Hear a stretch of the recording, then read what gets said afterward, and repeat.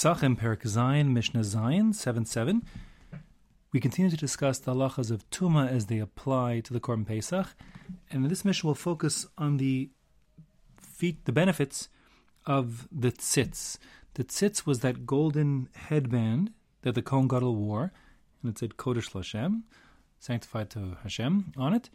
And the pasuk says that V'haya al Meitzach Aaron, the pasuk in Shmos Kaf Ches, pasuk Lamed Ches, 28:38, says that V'haya al Meitzach Aaron, it will be on Aaron, his forehead, meaning the Kohen Gadol's forehead.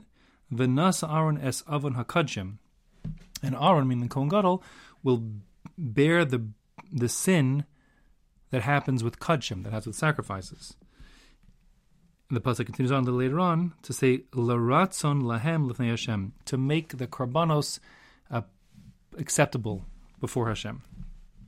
So this tzitz has the power to somehow rectify a wrong that's done with kadshim, korbanos, and it's going to apply specifically to the avon of tumah, of having brought a carbon when the carbon becomes tummy, as I shall explain in a moment.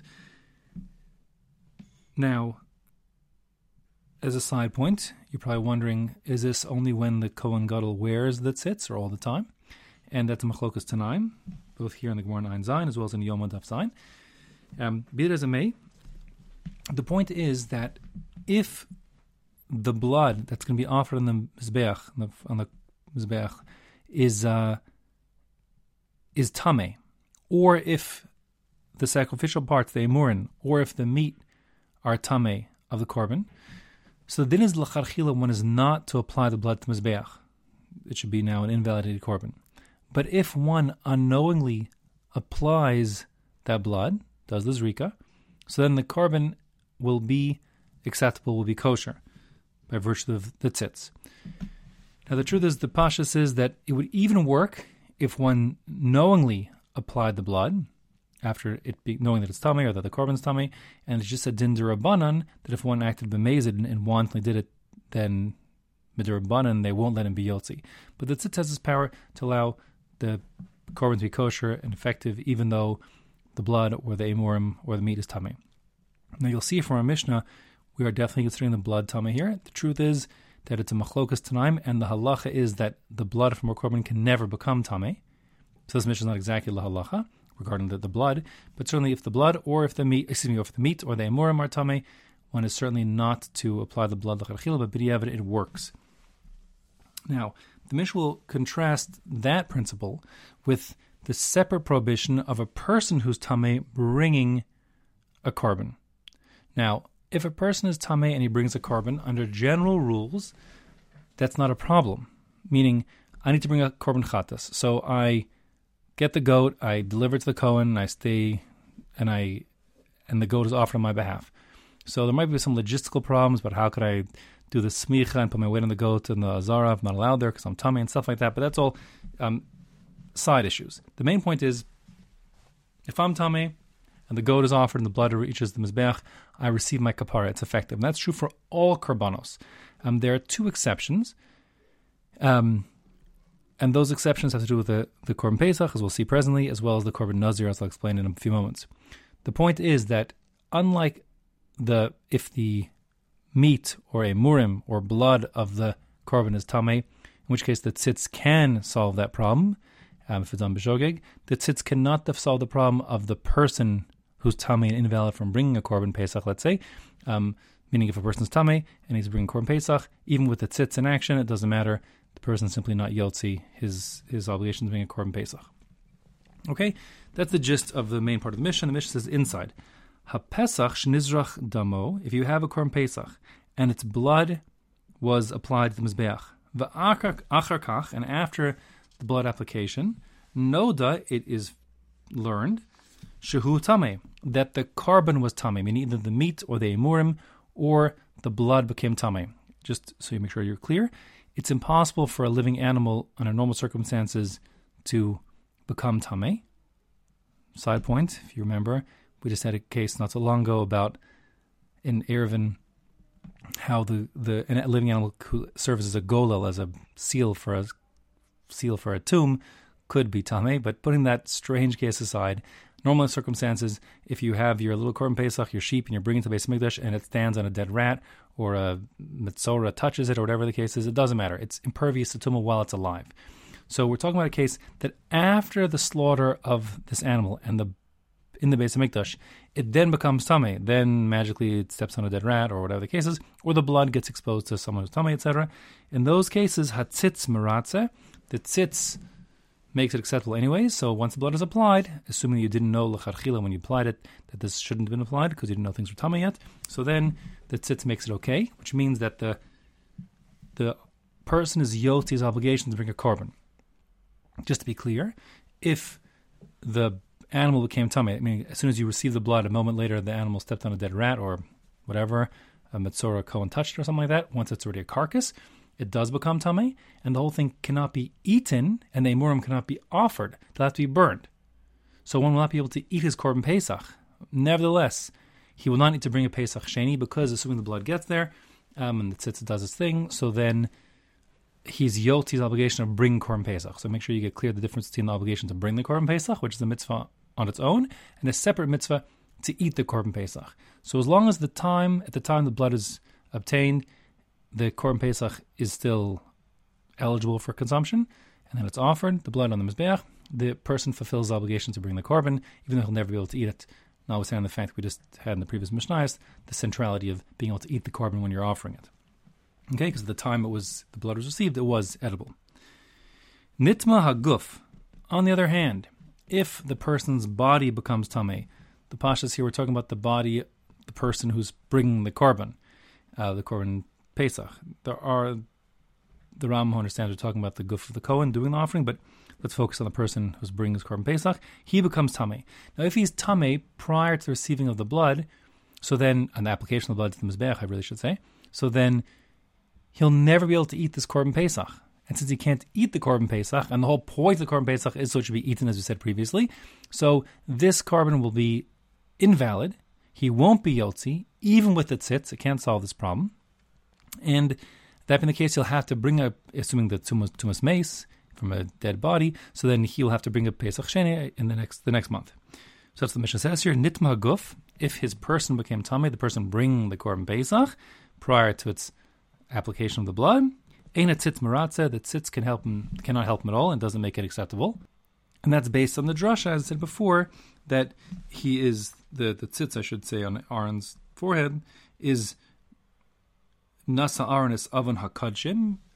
Aaron bears the sin of kadshim, of the offerings, not the makdishin is the drasha, not the people who are doing the offering. So we can't solve the person's body being tamei problem.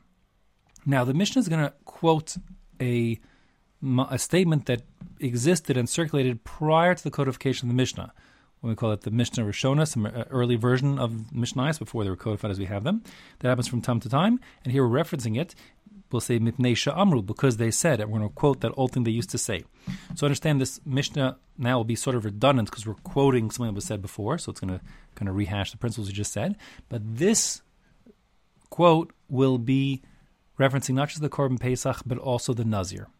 The reason why, as I said before, the only two Korbanos that are invalid if they're brought for someone while that person is tamei mace, is going to be the Korban Pesach and the Nazir. Other Korbanos are valid. The reason why the Korban Pesach isn't going to be valid if the person is tamei when it's brought on his behalf is because, as we said before, the whole point of the Korban Pesach is to be able to eat it. If you can't eat it, you can't be bringing it. So you're not yotzi even b'diavad. You'll have to bring another Korban Pesach in a month's time. If you're tamei mace, bring it as a Pesach sheni. The Nazir, similarly, the person who becomes a Nazir commits to not exposing himself to corpse tuma, as well as not to cut his hair and to consume grape products. So if a person who's a Nazir, let's say he commits to being a Nazir for 30 days, that would be the standard Nazirus. So at the end of his 30-day period of being a Nazir, he brings a series of korbanos that are called the Korban Nazir Tahor, the Tahor Nazir's offering. It's actually a number of korbanos and procedure, but be that as it may, the point is that at the end of that process, he now once again can expose himself to a mace, a corpse. If during his Nazirus period, or in truth, even after his Nazirus period is over, but prior to him bringing that korban nazir tahor before he brings the korbanos. If he gets exposed to corpse tuma for whatever reason, even if he has a mate's mitzvah, so he finds a dead body in the road and he buries it, doesn't matter. Since he did it, his in violation of his nazir's commitment. So now, two things happen. First of all, his clock starts again. Okay, he'll have to reset and have to do another 30 days. But he also has to bring the korban for nazir tameh, the korban that's brought. It's an asham. It's brought for Nazir who exposes himself to Tumah.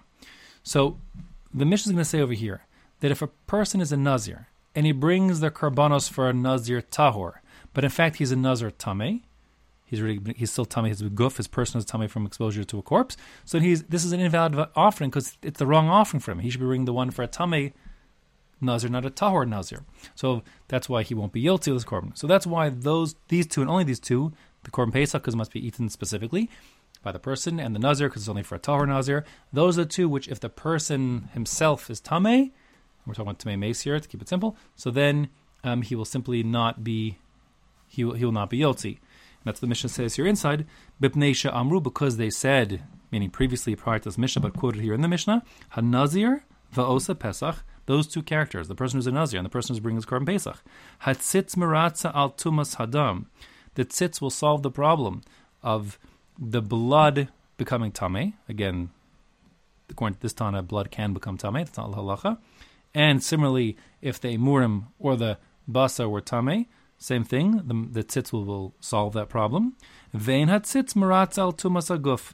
But the tzitz cannot solve the problem of the person himself, meaning the person bringing the korban Pesach, or the person who's a Nazir, bring the Nazir Tahor korban. The tzitz can't solve that problem. Fine. So we said the reason why is because the drasha says that it's nosa the oven of the kadshim and not the makdishin, for the offering and not the person bringing the offering. That is the drasha. Now the Mishnah will have one more point here, which is something else, which is in the case of what's called tumas hatahom. Tumas hatahom literally means a source of tumah from the depths, but it's a case where there's a corpse buried somewhere and nobody knows about it.